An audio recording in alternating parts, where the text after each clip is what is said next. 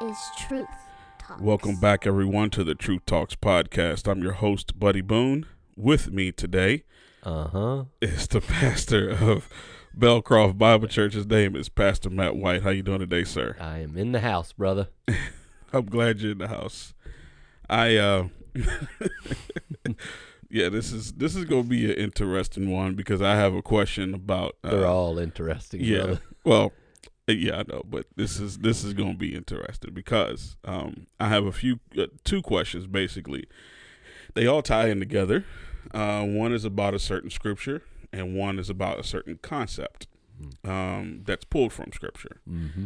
So the scripture is actually 2 Corinthians chapter 5, verse 21. Mm-hmm. And the reason why I asked this question is because this week I saw a very, very interesting video by a person that you would trust and I trust as much as he is a human being. Yeah. But we still trust him. His name is actually Justin Peters. Uh-huh.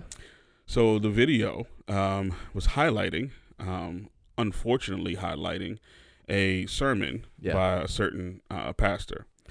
This pastor was actually talking about this scripture. Oh, no. I have a feeling I know where this is going. Yeah. It's not good. Now, Justin Peters is, he broke the scripture down, but he didn't go into depth because he wanted to kind of highlight exactly what that is. But I want you to give a little bit more of an understanding of this scripture because we were also talking about this in our Wednesday night Bible study, and this was a scripture that was quoted a lot. Mm-hmm. And somebody asked the elder asked a very, I would say, bizarre question or unanswerable question. Yeah. And the question was, if there was no sin, would the cross be necessary if there was no sin in the world?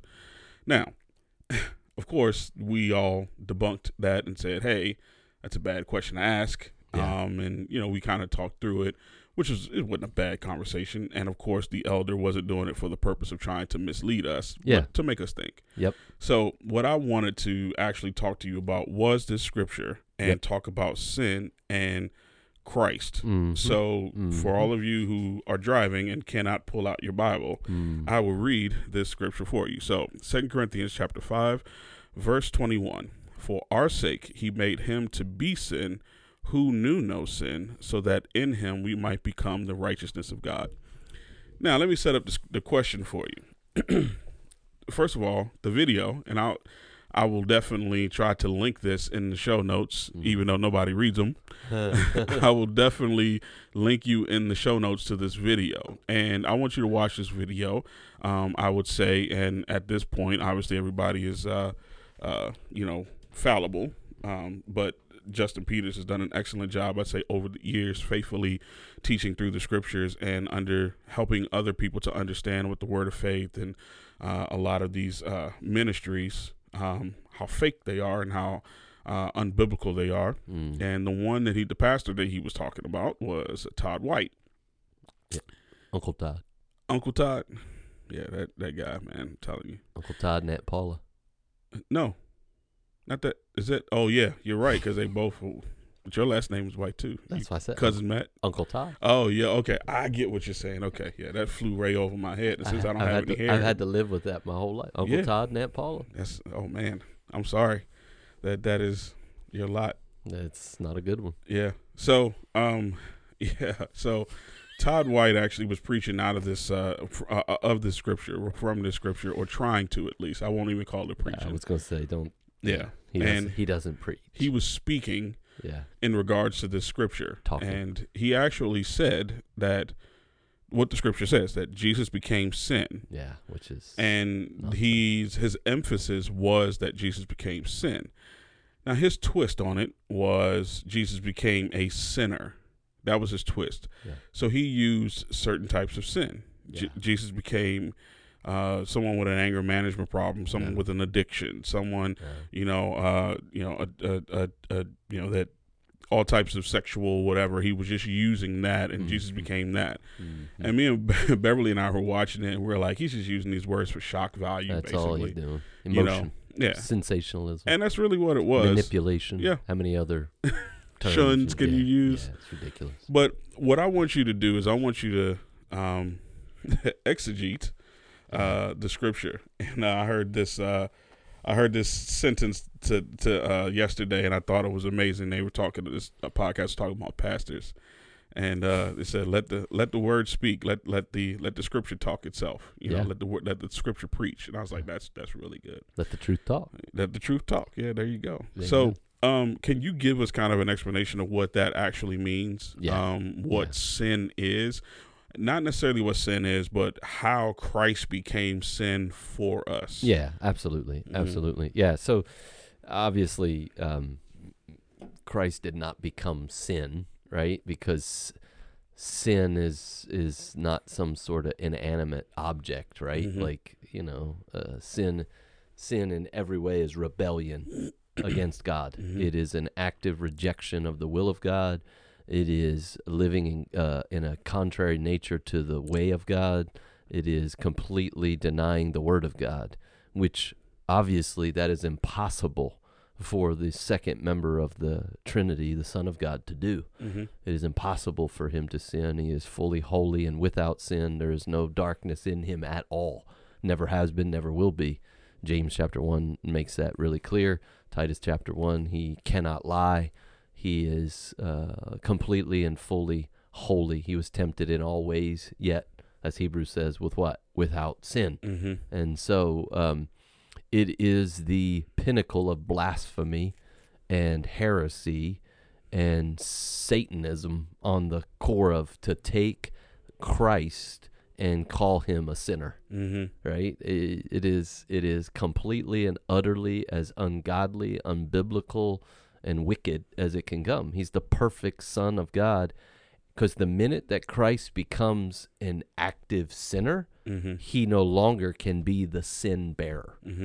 So that means then that the entire gospel falls apart. Yeah, because the gospel rests upon a number of key theological truths, and one of those is that Christ has to be completely, absolutely, inherently, utterly holy. Yes. Right? And holy not in just his perfect active obedience, but in his passive obedience. In every aspect, he has to be perfect internally and externally. He can't have a sinful motive. He can't have a sinful attitude. He can't have a sinful perspective, nor can he have sinful acts. Because, again, and this will help us understand what it means, what Paul is saying when he said he became sin. You have to go all the way back to the Day of Atonement. You got to go all the way back to the Old Testament sacrifices, where this understanding of Christ dying, as John says, is the Lamb of God who takes away the sin of the world. Christ is our propitiatory sacrifice. He is the... Ooh, those big words. Yes. And I'll get to that. But he is the lamb slain. Yeah. He is the ultimate scapegoat, and he is the ultimate Passover lamb. As the writer of Hebrews says, he is our Passover, right? And so all of those metaphorical descriptors go all the way back to the Old Testament. We can't understand this verse if we don't know the Old Testament. And it all goes back to the fact that without the shedding of blood, there is no forgiveness of sins. Well, it's not just any shedding of blood. It has to be the shedding of blood as God demands. And he always demanded the perfect sacrifice. So Day of Atonement and the like, they had to bring a sacrifice that was what? Without blemish. So that meant they had to, in the Passover, they had to watch the lamb for like 3 days. They had to watch over it. They had to bring it in the house. They had to make sure it had no blemishes, no broken bones, no crooked teeth, the whole deal, right? They had to watch over it. They had to care for it. It was very interesting in that because they built an intimate relationship with this little ewe lamb. Yeah, okay. And which is exactly what Christ did. He came on earth. They built a relationship with him, proved himself to be the perfect lamb because he never sinned. He went through hell and high water and with the Pharisees and in this world, and he was proven, right? Which is what God from heaven said multiple times. This is my beloved Son in whom I am well pleased, right? Basically saying this is the one. He is the one who can be the sacrifice that sin demands, that the curse which God brought, it's his curse upon us because of our sin, it demanded a perfect sacrifice. And so we see that in the Old Testament, and obviously Israel is even chided at times for not bringing the perfect sacrifice, bringing broken lambs and the lame lambs, and Lord's like, what is this? Why are you bringing me this? And so obviously at the minute that Christ has any blemish in his character at all, or any blemish in his actions at all, he ceases to be a sufficient sacrifice. We are all damned without any question. So the minute you start talking about him at any moment being a sinner, we're done. The whole gospel falls apart. So it's one thing to bear sin, it's another thing to be sin. And those words are very important. And so the minute we start clearly teaching that he is sin, we have made up a Christ that's not the Christ of the Bible, and we are in heresy. We are in it's not false teaching. We are in heresy, and we are preaching another gospel. And Paul is clear. May that be anathema. So you got to go back to the Old Testament. You got to see that. You got to understand that he is. I mean, Isaiah 53 is really helpful in this passage. And I preached this passage, believe it or not. I can't remember the exact date, but I think it might have been last Good Friday or something like that. I literally preached this passage and talked about all of this. And I was crying too much. I don't remember what you preached about. Yeah, but it was this was this reality, and because it's so paramount to the gospel, and I mean it's a Good Friday passage. I mean, this is what you preached about. I remember this very specifically. And the reality of what this means, and the reality of the lamb slain and the propitiation that brings, and the satisfying of the wrath of God because of the sufficient and sinless sacrifice. It had to be a sinless sacrifice, and of course, animals don't sin, rebel against God in that sense, and so you can't say you got to have a sinless animal. So the figure of language, or the metaphorical imagery, is you bring an animal that's without blemish, which pictures a sinless sacrifice. So that's what God is depicting when he says, I want a perfect animal. I want a lamb without blemish. That's what that is. Now, part of that is obedience on the part of the offerer. He's got to follow the word of God, demonstrating a contrite heart and all of that. But it also is the acceptance of the sacrifice. It's not acceptable to God, right? God doesn't accept just anything we bring. He only accepts that which he demands. And he demanded a sinless sacrifice. So at any point in the conversation, if Christ is not what Christ is displayed and declared to be in the Bible, then you have another Christ, which means you have no gospel. And that's the problem with so many people. They're praying to, worshiping, and believing in a Christ that's not the Christ of the Bible. Christ is just a title, meaning Messiah, the long-awaited deliverer, right? And so if he has any sin at all, we're done. We're doomed. It's worthless. So Isaiah 53 obviously makes that clear, right? Right. Because the Lord laid on him the iniquity of us all, right? So the language is one of bearing, right? It's exactly what is, again, depicted, and go back to the Old Testament so clearly. It's so helpful.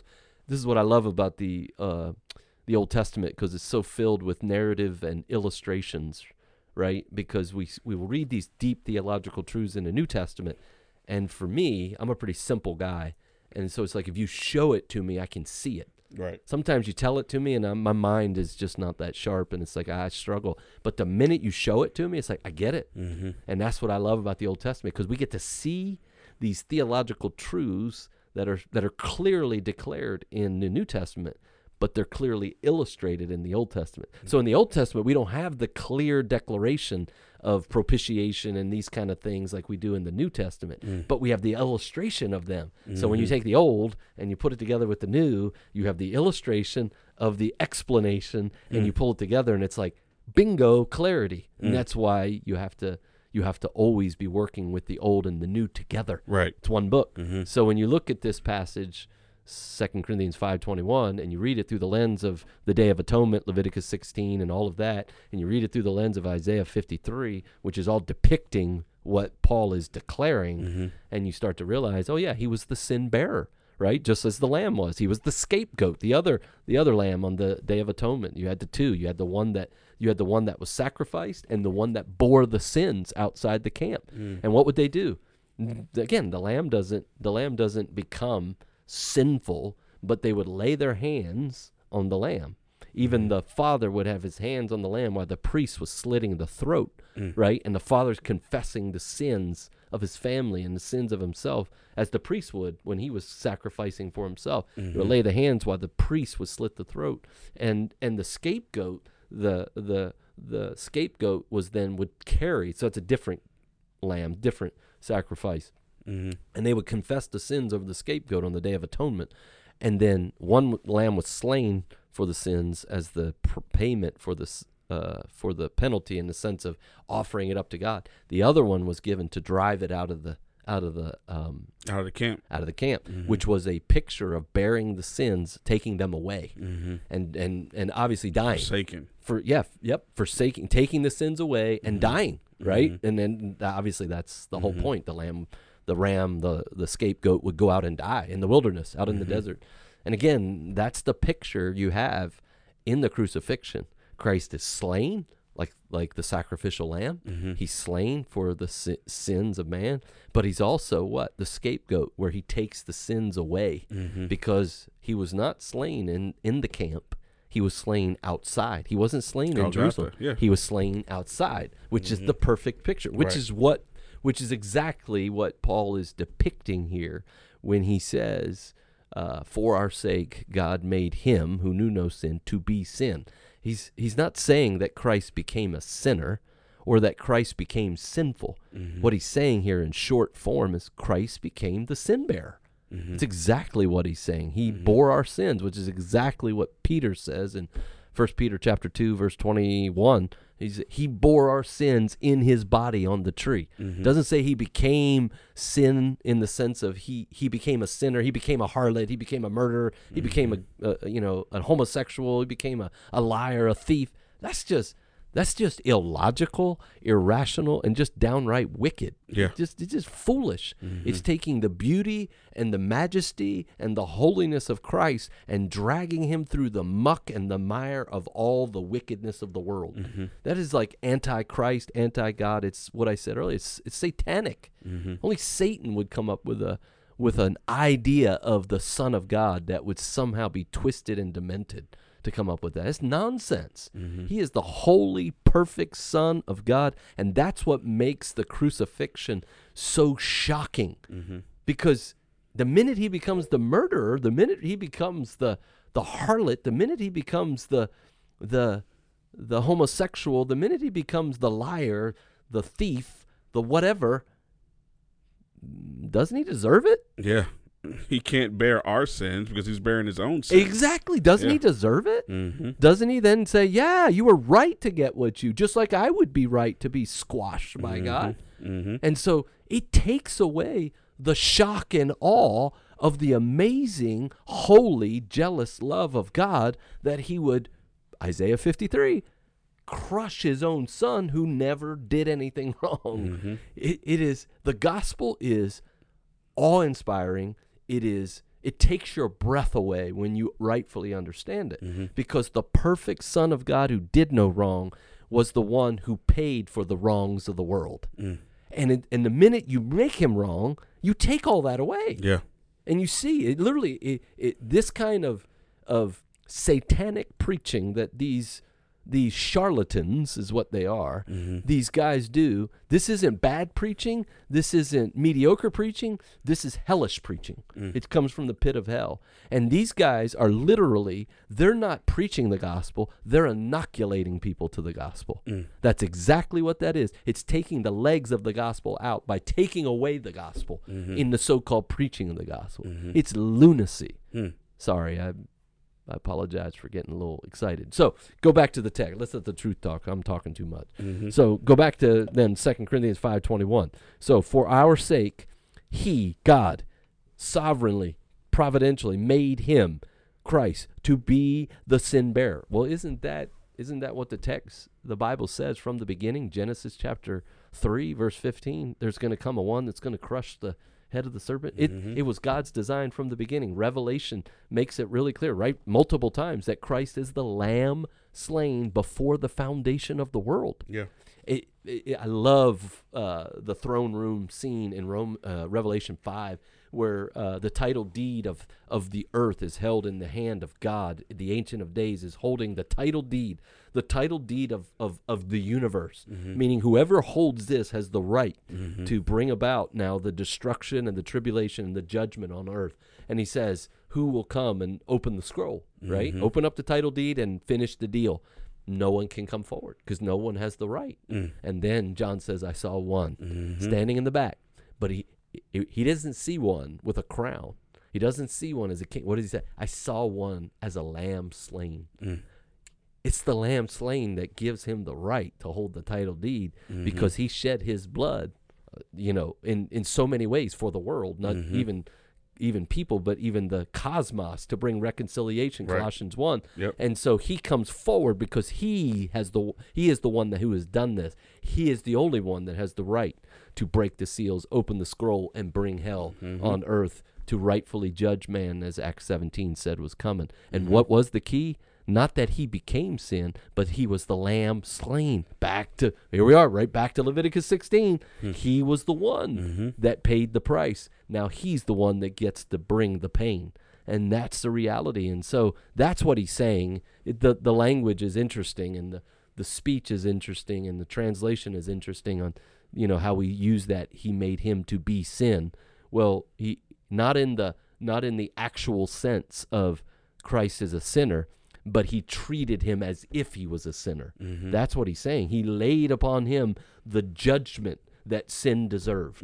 That's what Christ pays. He pays the ransom price that God demanded for sin.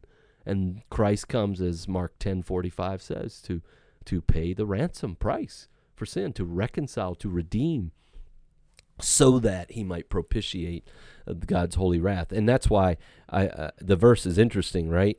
Because it's a motivation at the end of everything Paul has been saying in this section. And so he's motivating them, and you could see it at verse 20. Therefore, as ambassadors for Christ, God making his appeal through us, we implore you on behalf of Christ, be reconciled to God. Come back to God. It's Isaiah 55. Let the sinner forsake his ways. Let him return to the Lord, that he may find mercy. Let him repent and turn. And now verse 21 is the motivation, right? The motivation for being reconciled to God. Well, how can I be reconciled to God? Why would I want? What's the path? What do I do? For our sake.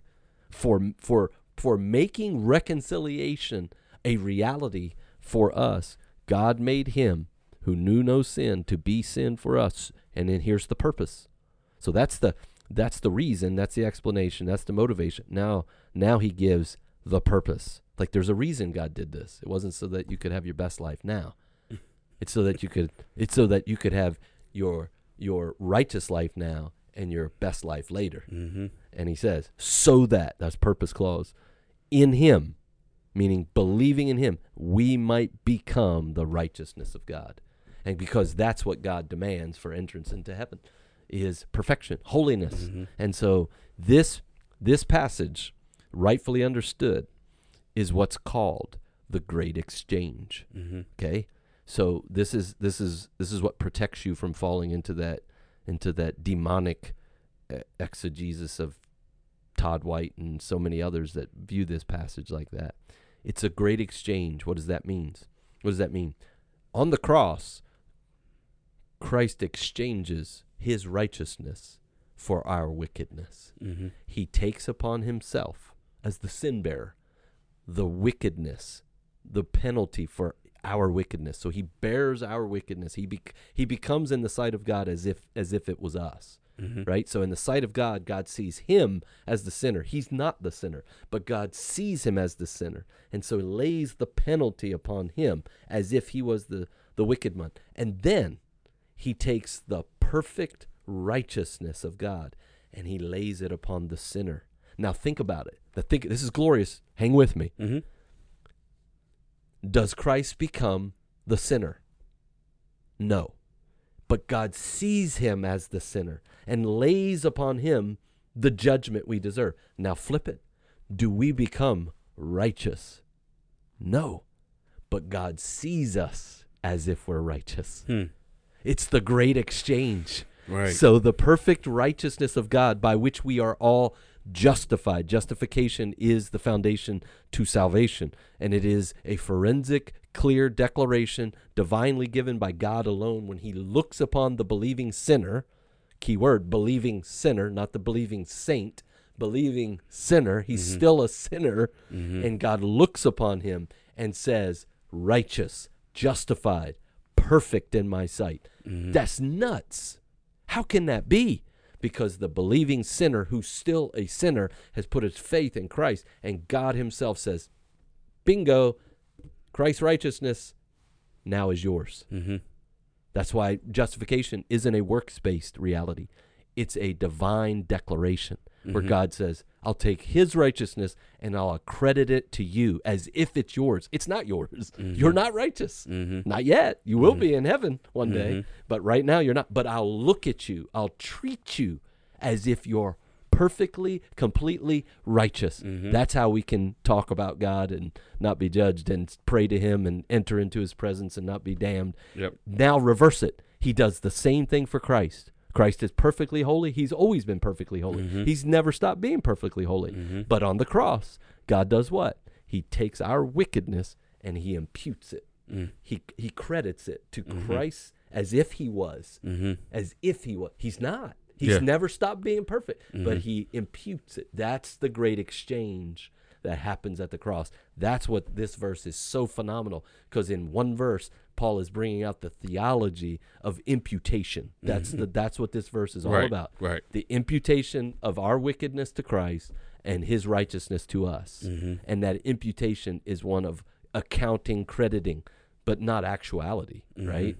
It's positional, meaning God sees me in this position, but it's not practical, right? I'm not there yet. That's where I grow in sanctification and become in person what I am in position. So in position, Christ becomes, in God's sight, the sin bearer who now is treated as if he is actually the sinner, but he never becomes that. Right. Does that make sense? It makes a lot of sense. And I want to say three things. One thing that I really like that, one, you've never seen this video before, right? Never. Yeah. Never even heard of it. And here's the beauty of Scripture. If you're following Scripture, everybody says the same thing. I'm talking about the Justin Peters video, not the Todd White video. Thank you. Thank you. He's not. If I start talking like him, cut me off. That won't. He won't be on the Truth Talks podcast anymore. But what Justin did say, which I love this phrase, simul justus et peccator. And at the same time just and a sinner is one of the things that he said. And I was like, man, I like that. That's good. And put that on a t-shirt. But one thing that I noticed off the bat is Todd White made a very, very big mistake.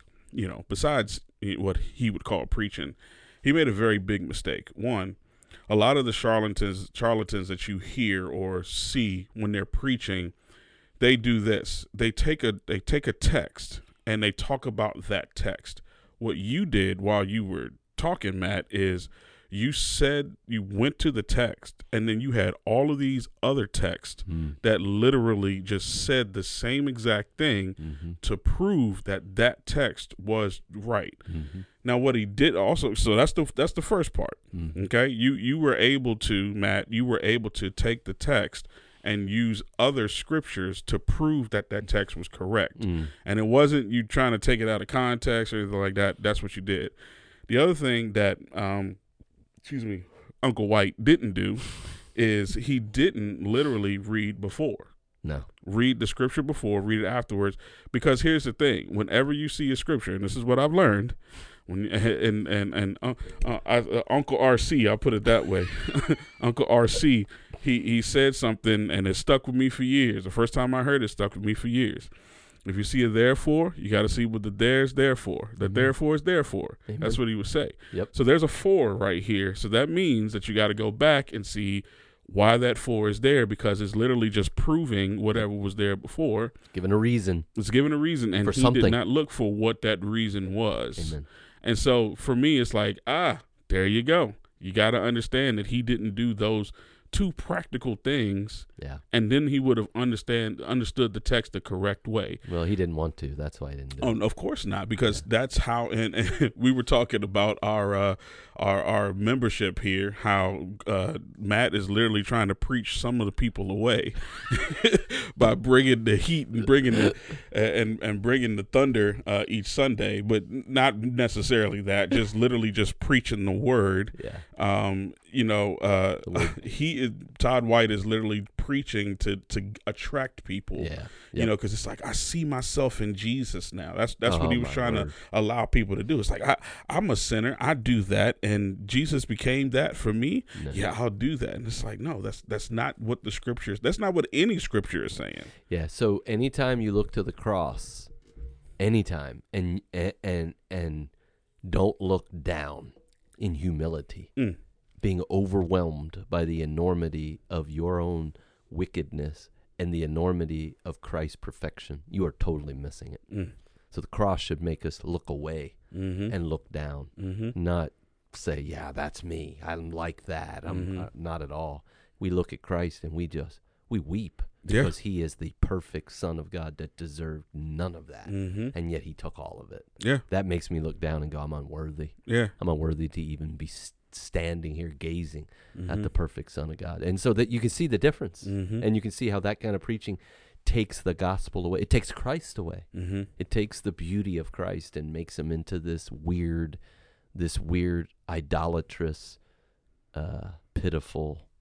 Yeah. It turns our eyes away from the cross and puts it on ourselves, Totally. as if we are good enough to even look at the cross. Yeah. To even look at the cross as if we are like, we could have taken it like James and John did. Yeah. It's like, I'll bear that cup. No, you can't. It's literally the sins of the entire world. It's brutal. Laid upon him. And even worse, we were talking about in Bible study that cup that he bore, the cup that he bore, it's like the garden, and Marty, our elder, he's like the Garden of Gethsemane. Like, think about it. Like, he was in the Garden of Gethsemane asking God to, saying, if obviously your will be done, but if there's any other way, let that way be the way, because he understood what was about to take place and the pain and the suffering. Full fury of God's holy wrath. Absolutely. And he knew what was coming. And in the words of the prophets,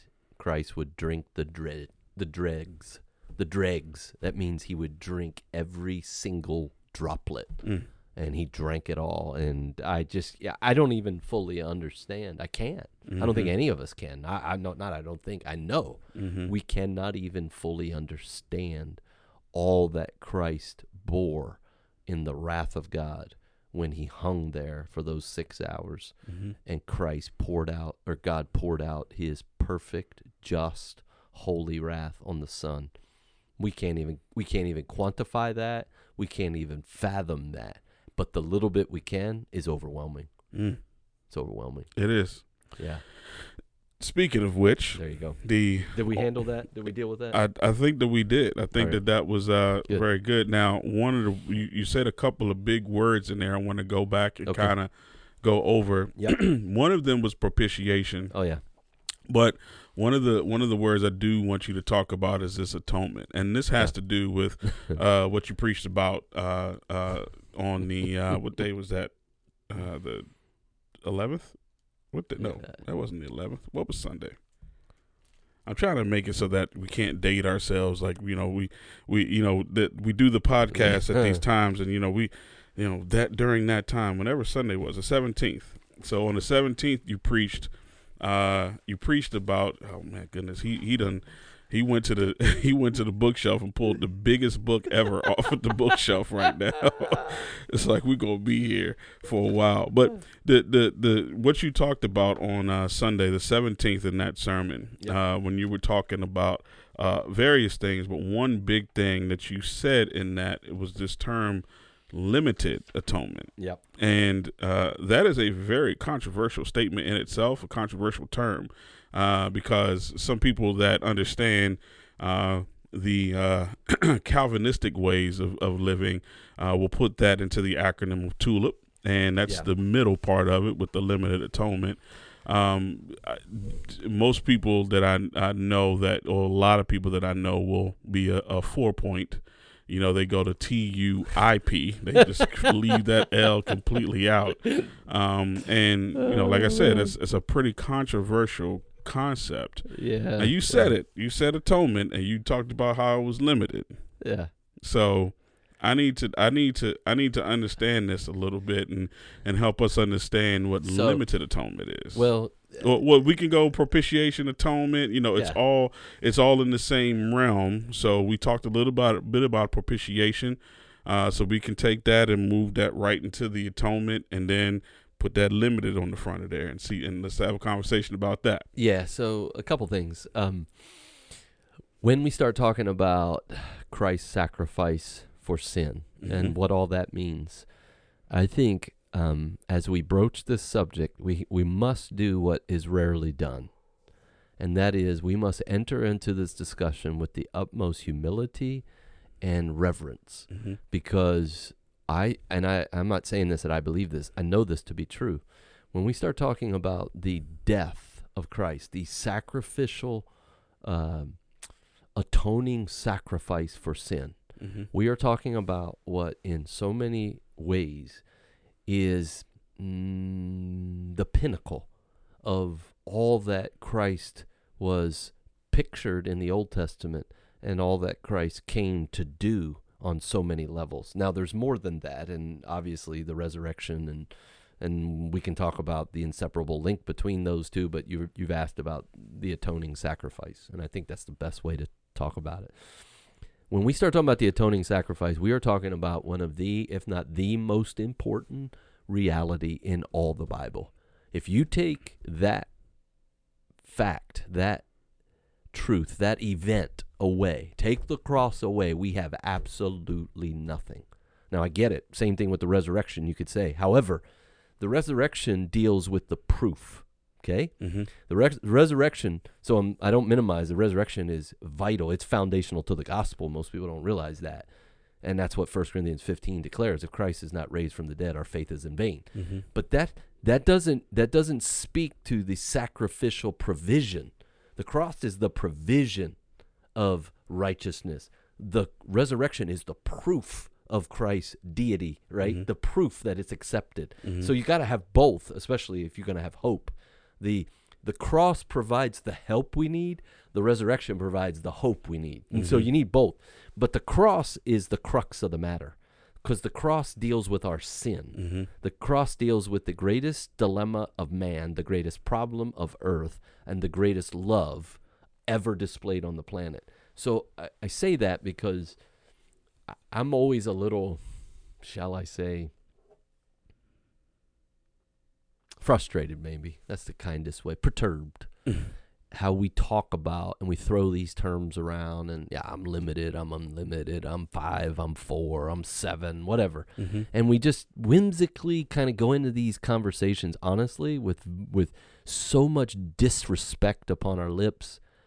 And we do that without understanding, right? I'm not saying we do that maliciously or purposely, but we do it nonetheless. We talk about the atonement. And then we speak about it, and pastors in general, we speak about it so that the people under our tutelage kind of, you know what they think? They're just like, oh yeah, why don't I understand the atonement? Why don't I have such a simple, clear, quick, whimsical, view of the atonement that's just so clear and concise and all, like it's done. No. Because the atonement's not that. It's massive. It's huge. It's marked by so much impact and reverence and awe. We should speak about it that way. But for some reason, well, I know why, because of all the arguments down through the centuries over, is it this, is it that, is it this? And then what happens as centuries go on, we get our talking points, right? And we use our verbiage, and we just keep recycling this to where then we just becomes about being limited or unlimited or sufficient or this or that and universal and whatever. And it just becomes, it takes the glory and the blessing and the enormity of the atonement, and it brings it down to a talking point. Listen, you cannot rightfully understand what happens when Christ hangs on that cross, i.e. the suffering and sacrifice of the Lamb of God, and you can't turn that into a talking point and still be reverential. You can't do that.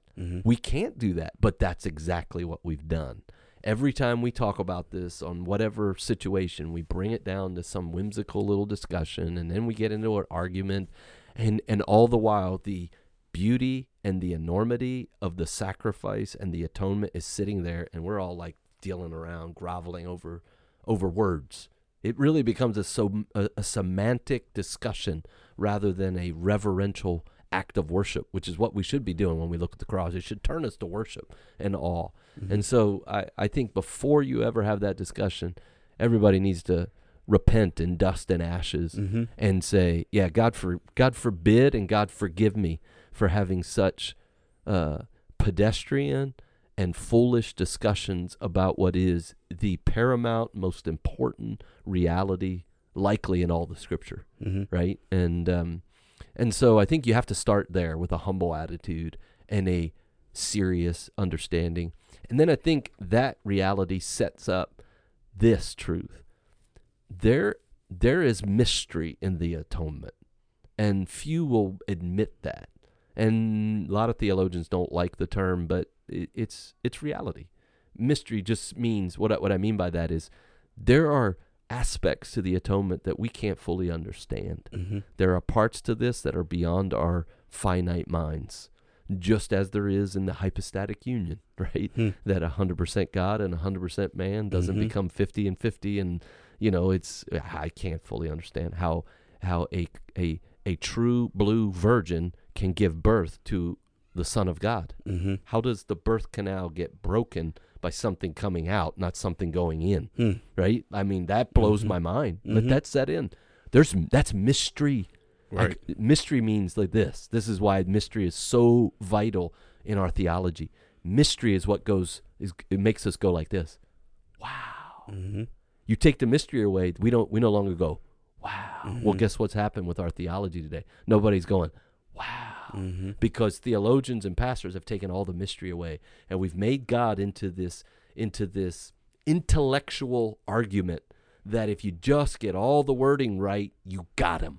As if we can understand fully exactly who God is. Exactly. Yeah. And if the atonement is the pinnacle on so many levels of what God is doing in the redemption of his own, then it has to be filled with paramount profundity. And that means we got to talk about it that way, but few do.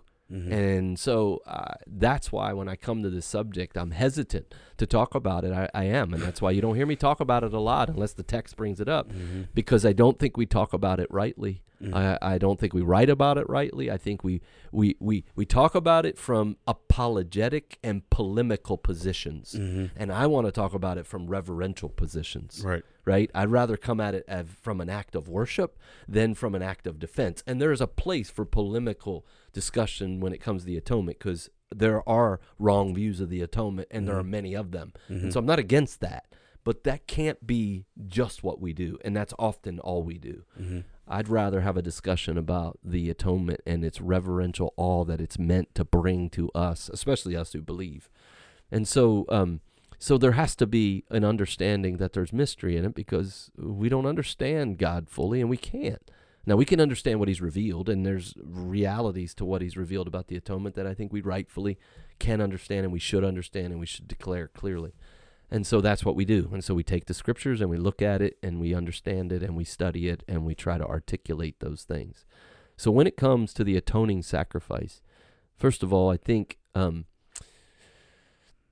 you have to start to look at this discussion and try to discern, and this doesn't happen, but it should.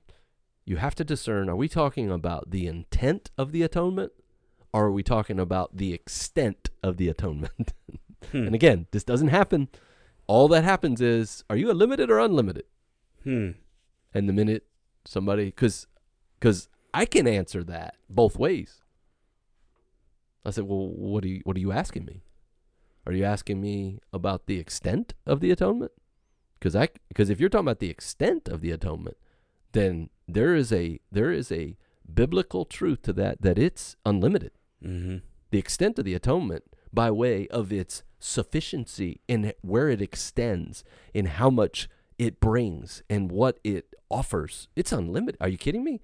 Christ is unlimited. He's infinite. He's the infinite Son of God. So the minute you limit the infinite Son of God, we've got a problem, because his death is of an infinite value, because the value is direct proportion to the one that died. Okay. So if we're talking about extent, it's unlimited. So we're talking between how and who? No, we're talking. Well, I'm talking unlimited to limited. Yeah. So the how. Well, the extent of to what extent? To what extent? Okay. Is the atoning sacrifice sufficient? To what extent does Christ's death then offer a price of payment for sin? Okay. And if the extent is, well, it only offers enough for the sins of the elect, I got problems with that. Mm-hmm. Because it's not, the extent is like numerical terms. The extent of the atonement isn't, well, Christ died on the cross for 6 hours because that's all the elect needed. But if there were more, then he would have needed to pay, he would have needed to hang there for 7 hours. Mm-hmm. See, it's when you say it's limited, it's like he filled up this much, but no more. Mm-hmm. And it's like, no, that's not at all what the scriptures declare. And that's where the reality of speaking in universal terms, and as John the Baptist says, there's Jesus Christ who takes away the sin of the world, right? Those passages are clearly speaking of extent, right? The extent, the level, the depth at which the atoning sacrifice provides is unlimited. It has to be. It doesn't make sense otherwise, and that's where those passages come in. The number of passages that speak in those universal terms of world, right? Right. But then you also have the intent. What's the purpose? What's the intent? What was the design? What was God's design in sending his son? Okay. The extent and the intent. Yes. Gotcha. Yes. So how much is the atonement worth, you could say, and how much does the atonement bring? So here's a better way to look at it is, are we talking about the application of the atonement? So how the atonement is applied, or are we talking about what the atonement provides? Again, different perspectives. And so again, we don't clarify terms.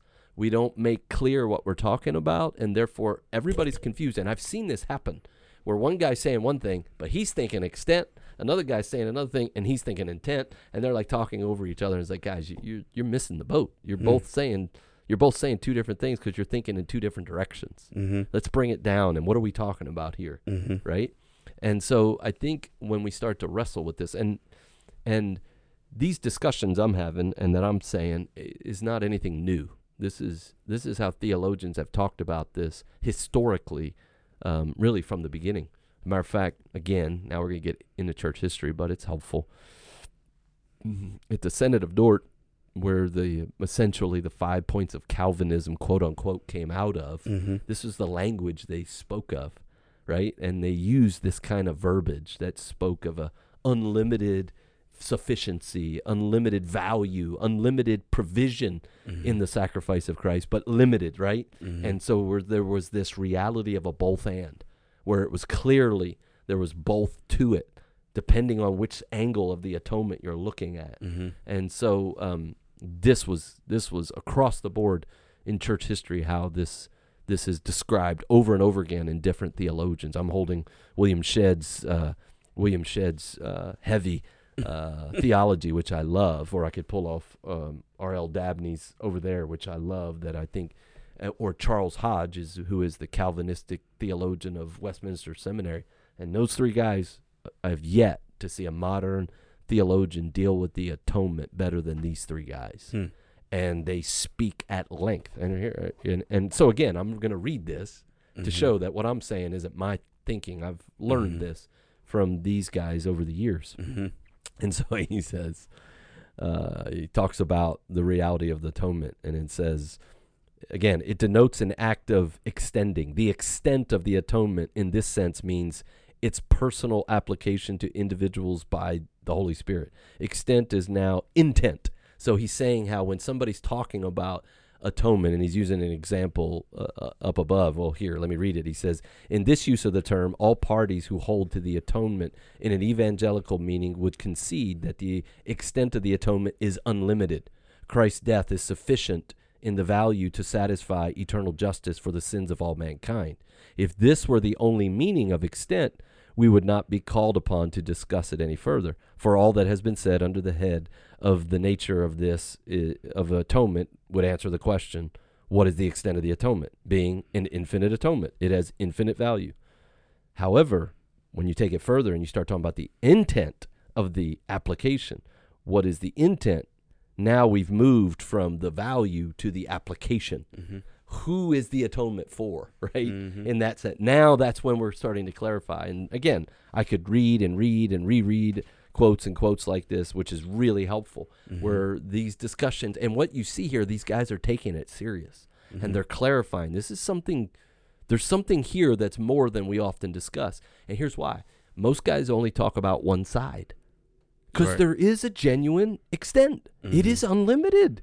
Mm-hmm. And you have to admit that. Mm-hmm. It's unlimited in multiple avenues, too. It's not just unlimited in its value, but it also has an unlimited in its benefits upon the globe.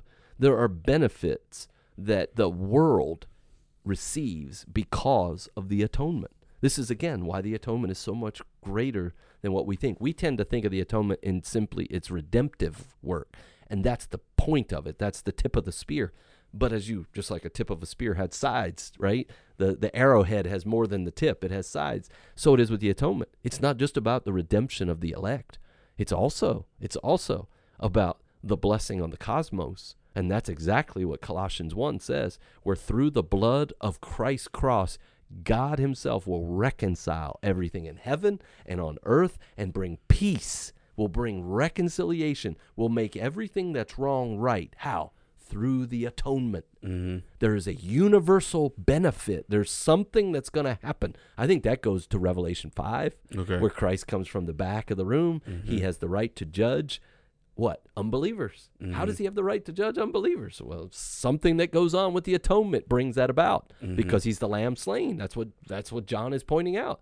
Because he died, because he bore this sufficient sacrifice that they have rejected, he has the right now to bring judgment upon them. Okay. And so you start to see there's also the fact that why does the wrath of God store up on man? Why doesn't God immediately squash every single person? That was my question too, because it sounded like you were going towards common grace, and then God kind of just he's like storing up the wrath, but he is like holding back from. I think wrath. The atonement is the doorway of common grace. Okay, I think it's the atonement that unlocks the, for lack of a better word, the opportunity for God to provide common grace to mankind. Because in common grace, what is God doing? He's not sweeping their sin under the carpet of his so-called kind character. Mm-hmm. He's just holding it back for a little while. Mm-hmm. He's going to judge them as if he judged them the first day they sinned. He's just, Romans 2, storing it up. Why? Because of the atonement. Again, and we could have there's longer discussions to this of the reality and the depth. So already, how long we've been talking about this, and we haven't even begun to plumb the depths of it. Yeah. But this is how we need to have a discussion about this when we talk about these things, and not just throw out, well, I'm limited, I'm unlimited, I'm this or that. And it's like, yeah, I think it's more than that. There's way more to it. Yeah. So I think there's many passages we can talk about. We can talk about how to deal with the all passages, how to deal with the many passages, how to deal with the different passages, and all of them need to be dealt with contextually. But at the end of the day, there is a limited side of the atonement because the Bible says there is, right? And the fact that there is a direct and specific intent in God's design to die specifically and unequally for his own. And I use those words very succinctly and clearly. You cannot, if you say that God dies only for the elect, you're missing Scripture. You got scriptures that you can't fit into that paradigm. And if you say Christ dies equally for all, then you're missing scripture. You can't fit it into how are you going to fit all these passages? You're going to have to twist them, which is what most people do. Mm-hmm. They twist the world passages and say, well, that's the elect, or they twist the church passages and Jesus Christ declaring emphatically that I lay my life down for my sheep, when he's talking very specifically, this is who I'm dying for. And everybody twists the passages. And it's like, but isn't there a way we can do this without twisting the passages? Can't we just let them stand where they are and say there's something that goes on in the atonement where Christ literally has the world in view when he dies, and he offers a sacrifice that literally pays the price. He pays the price for everyone and anyone. Hence why when we preach the gospel, and this is some of the issue that my limited atonement friends have to deal with, and they can't deal with it, and so they acknowledge it most of the time, and theologians do. Why do we offer the gospel so freely to everyone? Come to me, all who are heavy laden, and I'll give you come to Christ, and he will forgive. Just repent of your sins. And are we lying to them? As if it's false hope, like Yeah. they really can't And be. then they'll say, well, we don't know who the elect are, so we offer it to everybody, and the elect come. Well, yeah, we don't know who the elect are, and we do offer it to everybody, knowing the elect will come. But are we offering it genuinely? Yeah, it's a genuine offer because Christ shed his blood genuinely for all mankind. Right. So this is the issue that I think you have to deal with when you deal with the atonement. I think and it still goes on. Most of the popular books, my friends, many of them who have forgotten more than I'll ever know, write books on this, and different guys. And I think they've given us a false choice. And I think this is important. If you read most theologians, especially Reformed guys, who are dogmatic and emphatic on this, they will tell you you only have two options. And they are this.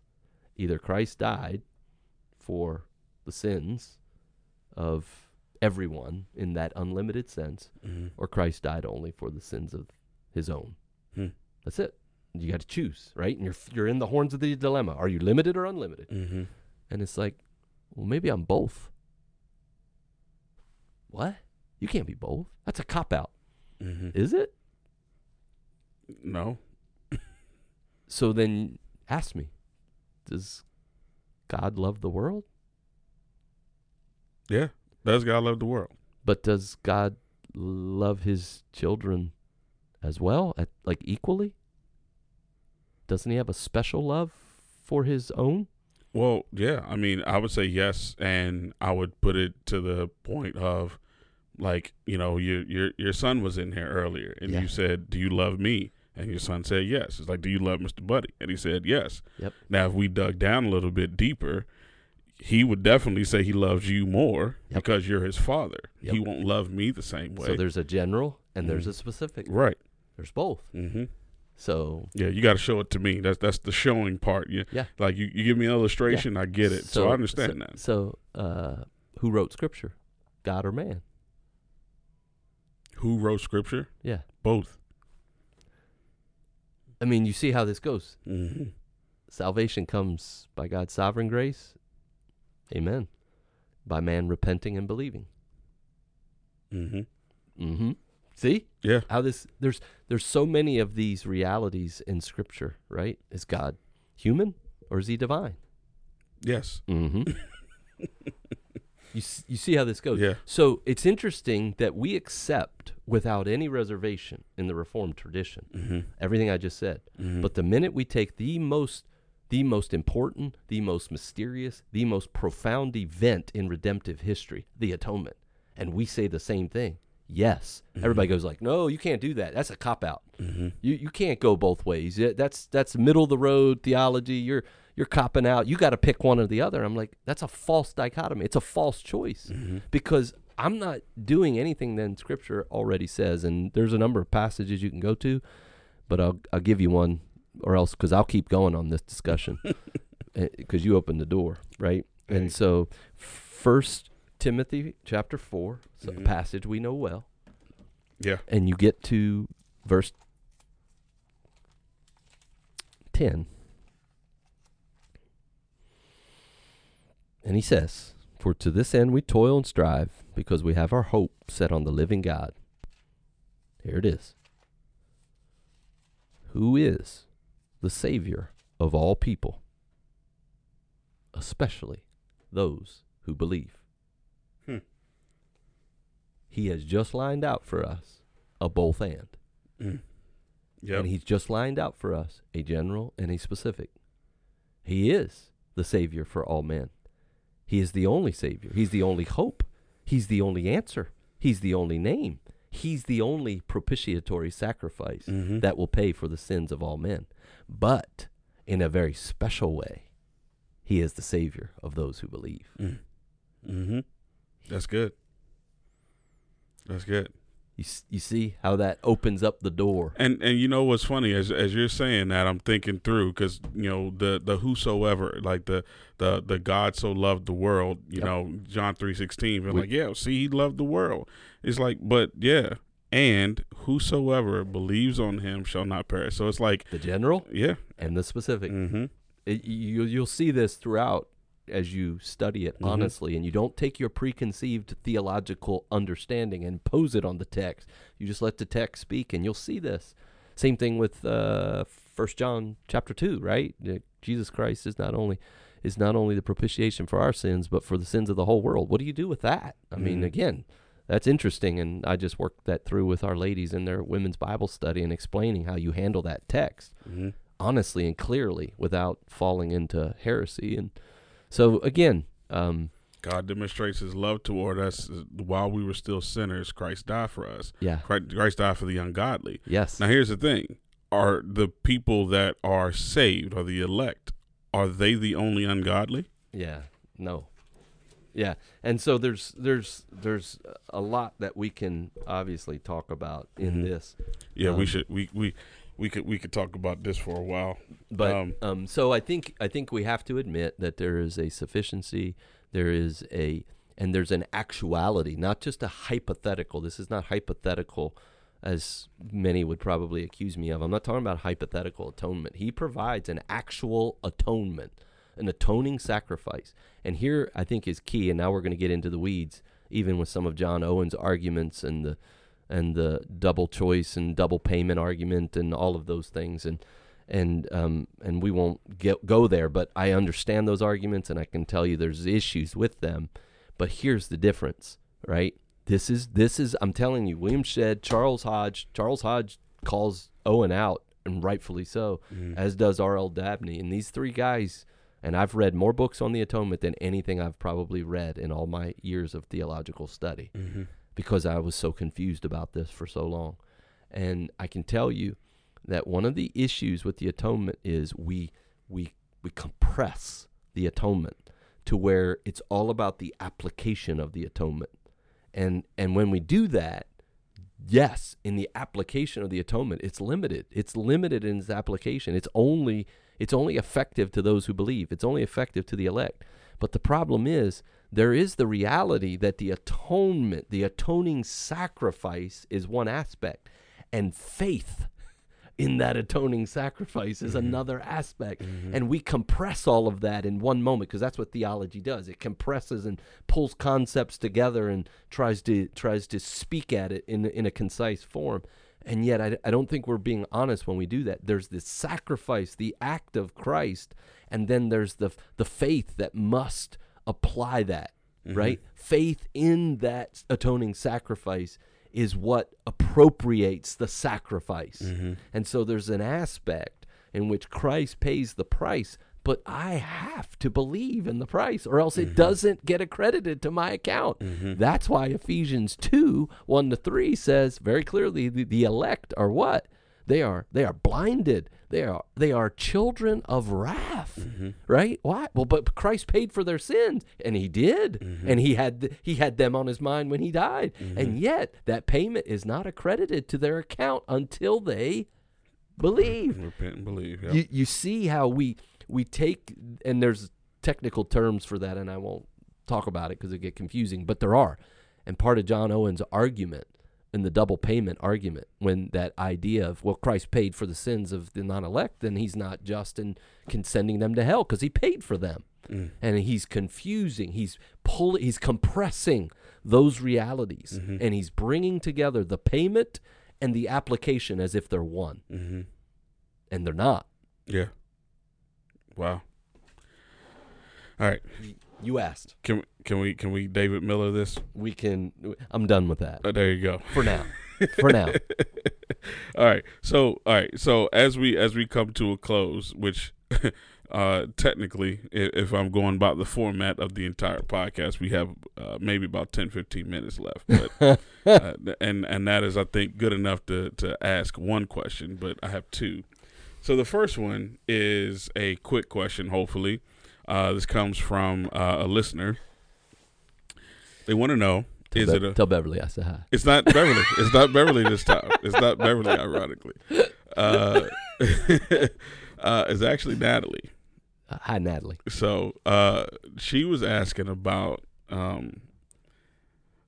okay, so she's really asking about secular music, and the first thought I had when I saw it, I said, wait a minute, what do you mean by secular? That was the first question I had. But what she kind of explained was, the okay, here it is. This is what she said. Where I struggle is understanding when it's okay to listen to worldly music or when you watch anything like movies or videos that might have a curse word in it. I say no to all, but then some people will say if you listen to the music with your spouse, it's okay. Such as a song talking about love, talking about, intimacy, something like that. It's okay to listen to a song like that, with your spouse. Like me and Beverly, I'll tell you, we have kind of like this playlist of like older songs when we were in our teens, that when we go on date night, that's what we listen to because we like that music when it came out. Now, is there anything inherently bad about that, and or would it be bad if like that music I listen to by myself, like something that's talking about like intimacy, is that bad if I'm just listening to it by myself, or do I need to listen to it to it with my spouse in order for it to be okay? That's kind of where she's coming from. I think a couple things. One is who you listen to music with and who you watch TV with or anything along that line is not the ultimate gauge on what's right or wrong. Mm-hmm. The Bible is, right? Gotcha. God's word. So we base what's right or wrong no matter who's watching it, whether it's your pastor with you, whether it's your friend, whether it's your spouse. Mm-hmm. That will never make something right or wrong. Mm-hmm. You could have your pastor with you and still be in sin just because he's with you. It's what God's word says, what he's called it. God is the divine rule. He's the divine level that tells us what's straight and crooked, right? And so what's straight and crooked about society and about culture and about music and about life is based upon what goes against, what is contrary to the will of God, what is contrary to the word of God, what is contrary to the ways of God, right? That's what so you start there. You don't start who am I watching it with or whatever. That's not helpful. So first of all, you got to start with what's right or wrong, and then you go from there. Once I know what's right or wrong, then I can compare. Is this right or wrong? Right? Is this what this says about love right or wrong? Is what this says about sex right or wrong? Is what this says about food right or wrong? If what this says about the world, about drinking, about whatever. I'm going through pretty much everything that songs are about and everything TV's about. I've pretty much lined it out. It's usually about sex, food, drugs, money. That's about it. Yeah. We've pretty much covered everything. Yep. So there's death and dying and guys who look like heroes but they're not. And that's pretty much it. We've exhausted pretty much the extent of the best the world can do. Did you say drugs? Yeah. Okay. Yeah. Just making sure. Yeah. That's it. So anyway, Now, there is a reality, so that's that. The second thing is Romans 14.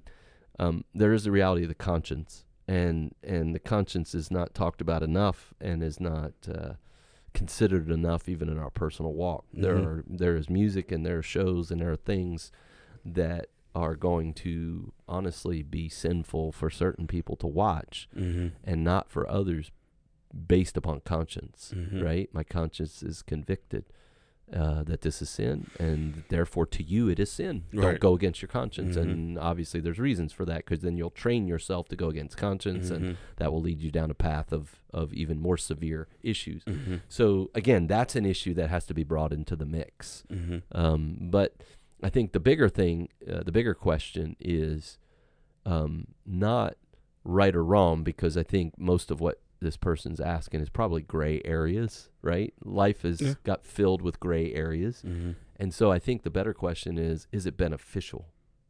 Yeah, that's a great question. Is it beneficial? Is it beneficial? So maybe less on is this right or wrong, because I think that's really clear for most of us, right? It's not good for me to, and this will answer the beneficial question. It's not good for me to fill my mind with thoughts of promiscuity. Mm-hmm. Not good for me to fill my mind with thoughts of drinking and carousing and partying in a sinful way, which Mhm. honestly, most songs of different styles of music are pretty much all about that, Yeah. right? Going out, partying, all of that. Yeah. So in that sense, secular music is going to fill your mind with sinful thoughts. Let me push back here, because I mean, when I'm looking to have a romantic, not experience, but a romantic time. Yeah. I'm sitting there with my wife, and we're just kind of relaxing. Maybe we got the fire going. I got a little speaker, Yeah. going. I'm really not in the mood to listen to, "Come Thou Fount of Many Blessings." No. I want like a good old school R&B tune to Yep. kind of Yep. to Set kind of the listen mood. to set the mood. You know what I'm talking about, Pastor. You know Yep, what I'm talking I about. do. You got 4 kids now. I understand. You I know. understand that world well, but yet, even in that, you have to be careful. Gotcha. That's my point. Mm-hmm. Because, and here's the deal, and this is what doesn't get thought of enough: the heart is desperately sick. Mm-hmm. It is deceptive, and it will take that which seems innocuous, right? Just Mhm. neutral. Mm-hmm. It will take that and twist it. And in that moment, what is, let's say, an innocuous situation, I'm with my Mhm. wife, my mind is on my wife or whatever, and okay, but what about tomorrow night? Mm-hmm. What about the next night? You've got Mhm. that beat going in your mind, and then the girl down the street walks by, and here, we're off to the races. Mm-hmm. And that's where, is it beneficial? Mm-hmm. Right? And so, yeah, there is those gray areas that you've got to be wise and walk through. And one of the ways you walk through those is by asking that question. I can do this. It's not a right or wrong. There's not a clear negation in Scripture that says thou shalt not listen to R&B music, Mm-hmm. right? So in that sense, it's not something I'm forbidden from doing. And yet, we are called to live wisely Mm-hmm. and have discernment. Mm-hmm. And God expects that. He Mhm. gave us a mind, He gave us the Holy Spirit, and gave us His Word. And so that's where, is this beneficial for me? Is this going to help me? Do I really need this? Mm-hmm. And that's where a discernment and maturity comes in, and you start to realize, a lot of these things are really vestiges of our immaturity. Mm. Yeah, you're right, and I completely agree with that. And the thing about it is, it's like I am, I go to the gym and I'm like, man, what do I listen to? And the thing about it is, like, a lot of the guys that I would look at that, Vody Bakken would disagree with what I'm saying right now because he is not a huge fan of gospel hip hop. A lot of those guys that I used to listen to, and I'm talking like 3-4 years ago, have all gone woke. So I can't listen to it, and not necessarily gone woke in the last 3 or 4 years. They were doing it for years, but I wasn't I wasn't illuminated. I didn't see it then.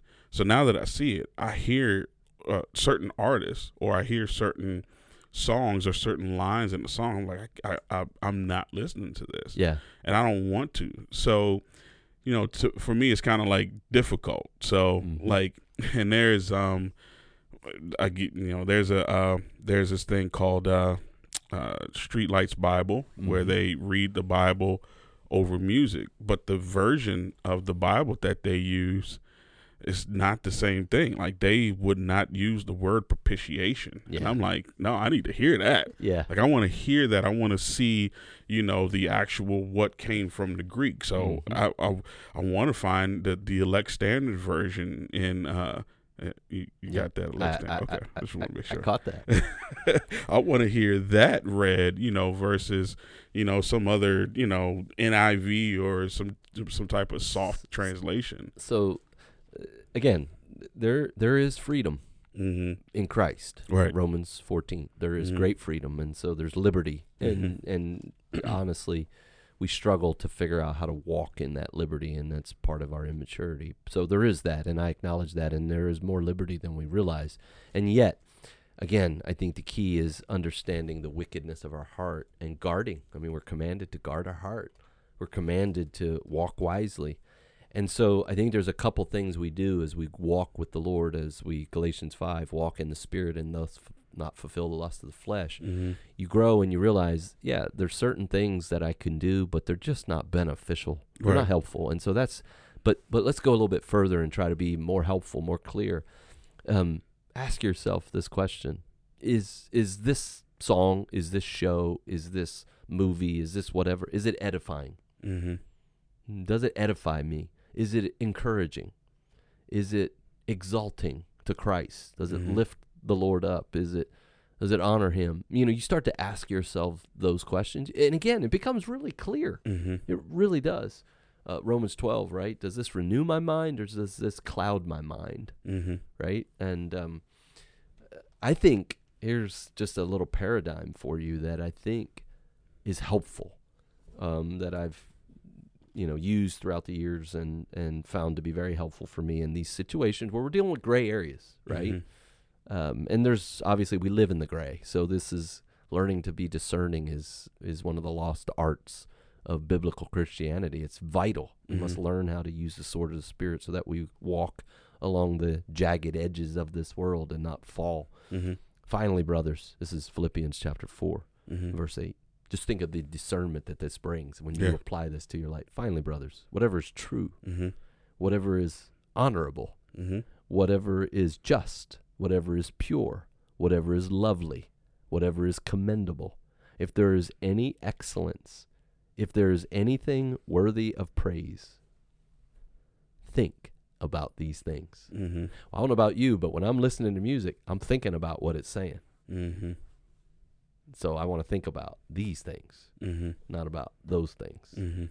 And I think as we learn to follow Scripture in the gray areas of life, we get clarity, even amidst the gray. Yeah, definitely good. I want to ask this other question, but as I'm sitting here thinking, we don't have time. We do not have time for me. Is that question. new? Yeah. Well, no, it's not. We don't have time because this question comes from some other thoughts that I've had in the last couple of days, which I really got messed up listening to another podcast that was talking about preachers and pastors and the, for lack of a better word, burden of bearing the truth and walking rightly in that. And, I just wanted to kind of get your thoughts on it.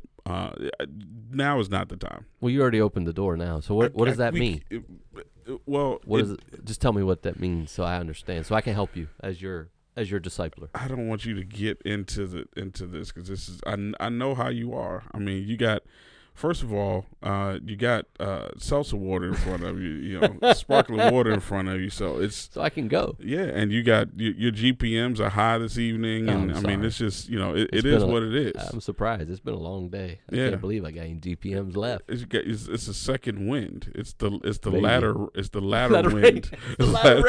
Yeah, I was gonna say the latter rain. The latter wind. The earlier rain came early this morning, but now we're in the latter rain, brother. Right.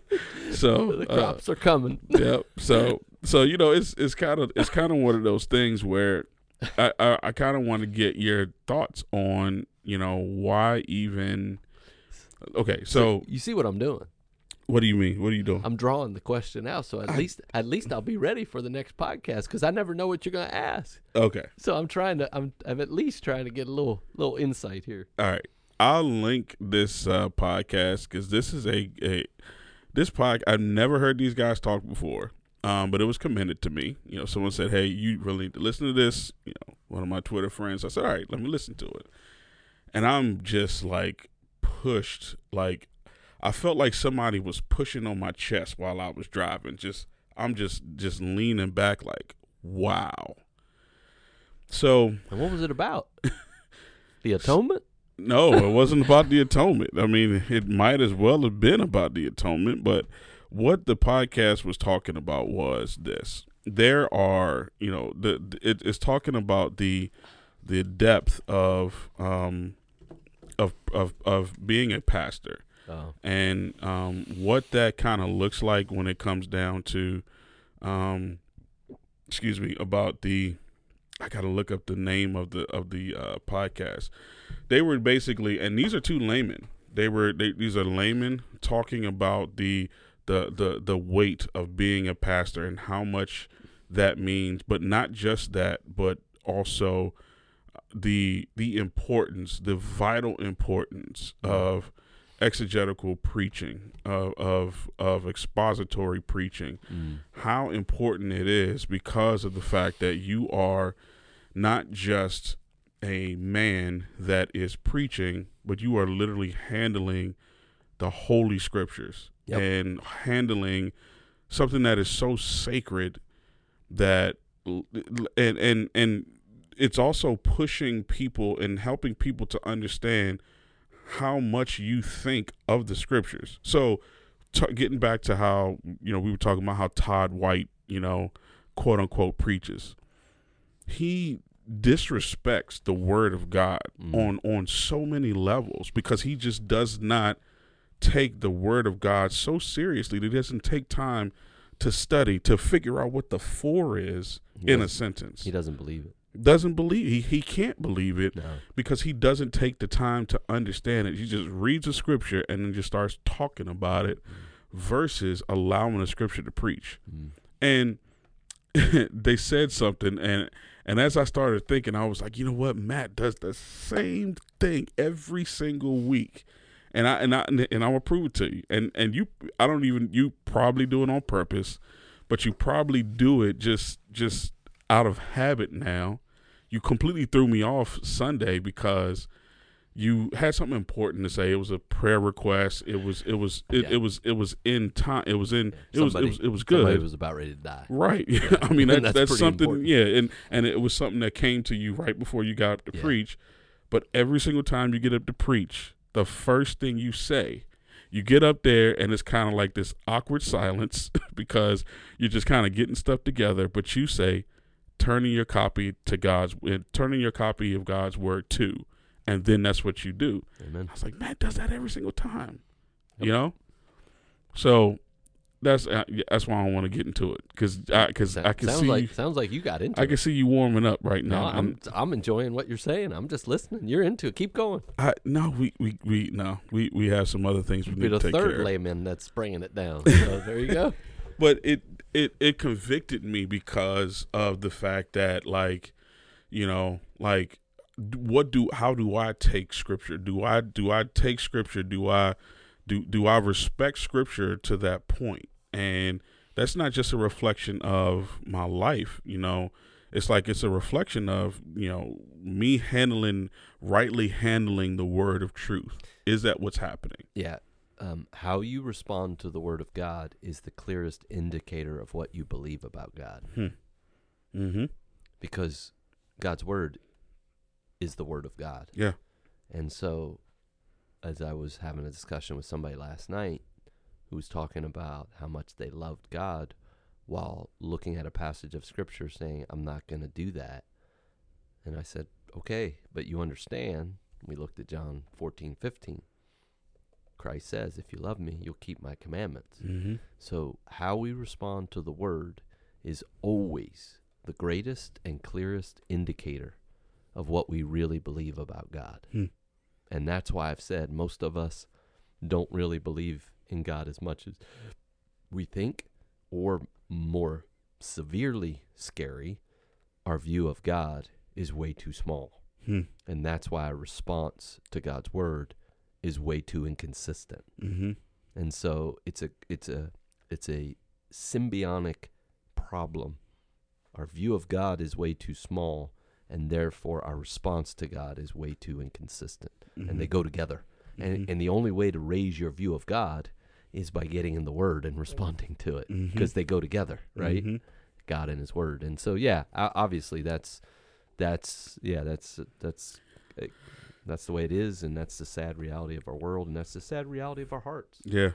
And there's a bigger, obviously a bigger conversation. Yeah, when it comes, I hear what you're saying, and it's especially looking at like a lot of these celebrity preachers and how the narcissistic way or narcissistic, way that they approach scripture, it really just points to them versus pointing to the sacred scripture and pointing to Christ. Yeah, there's a couple verses that bring clarity to what you're talking about, and I'll just mention one because obviously time-wise, but James chapter 3, verse 1, not many of you, to be more specific in the text, not many of you should be teachers.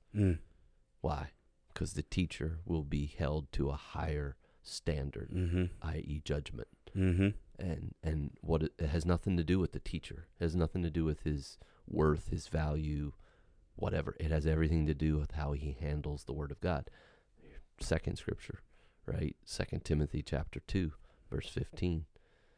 Be a man who handles the word of God rightly. Cut the scriptures orthopedic. That's where we get the word orthopedic from.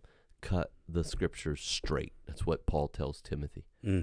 Be a man who's not ashamed, who rightly handles the word of God. Why? Third scripture, because the text is clear that the Lord of the church will come back and he will judge every shepherd of the church for how he handled the scriptures in shepherding his sheep. It's scary. And that's why fourth scripture, Hebrews 13:17, commands the church to obey their elders, submit to them, because these are the ones who watch over their soul and who have to give an account to God for their souls. I'll tell you what, that verse keeps me up at night. Yeah. There's no joke. Because God cares more about you than anybody on the planet. And he's proven it. He shed his blood for you, which means his precious blood, which means you're now precious to him. And I better treat you that way, and I better care for you that way, and I better see you that way, because God is watching. So I often think of how I think about my kids and how people treat my kids, right? And I can tell when somebody's not treating my child with the respect that they should have, just for the fact that they're a precious child. And I often wonder what God thinks of me and how I treat his children, his sheep. Yeah. That's a scary thought. Yeah. Because he sees my heart. I can't see other people's heart. I just see their action. But he sees my heart. He knows my secret thoughts. That'll keep you up at night. Yeah. That's the weight they're talking about. And we're just scratching the surface. Oh, it's a whole lot to go into, and I don't want to go into that Me right neither, now. Because then I won't be able to sleep. And I want to go home and go to sleep. Right. So, man, this has been a good one. I told you it was going to be a good one in the beginning. See, I told you. I told you. I told you it was going to be a good one in the beginning. Can discipleship be this much fun? Man, it's how many years we've been at this now? I try not to even think about it. Somebody told me today they wrote in their Bible I started the mark in like 2018. I'm like, no, I didn't. They're like, Pastor, it's right here. Yeah. I wrote it down. I'm like, man. Yeah, you did. Because that's crazy. Was it 18? I swear he wrote it down. I don't know. I think it was 19. I don't know. I think it was 19. I think it was the first the January. It was January. 19. I remember that, but it's been so long. I can't. Because that's when we came in 18, so it couldn't have been. In 18. we were in a different series when you came. Yeah, That was the gifts and church discipline was one of those. Yeah, Beverly talks about that all the time. It's like that. Matt got up there and started talking about church discipline, and I was like, why is he preaching on church discipline? And then he said, well, we're going to talk about the spiritual gifts. And she's like, oh, well, now all of my questions will be answered. It's like, so this is the church that you want to go to, huh? I don't know yet. I'm like, yes, it is. All right. Sorry.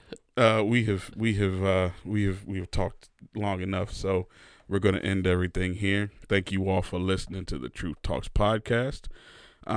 Look in the show notes. I'm going to give a couple of links there for definitely for the Justin Peters video that I'm talking about. Please do not watch the Todd White sermon without, because here's why. Because Justin Peters allows you to watch this through the lens of Scripture. Really, that's what he does.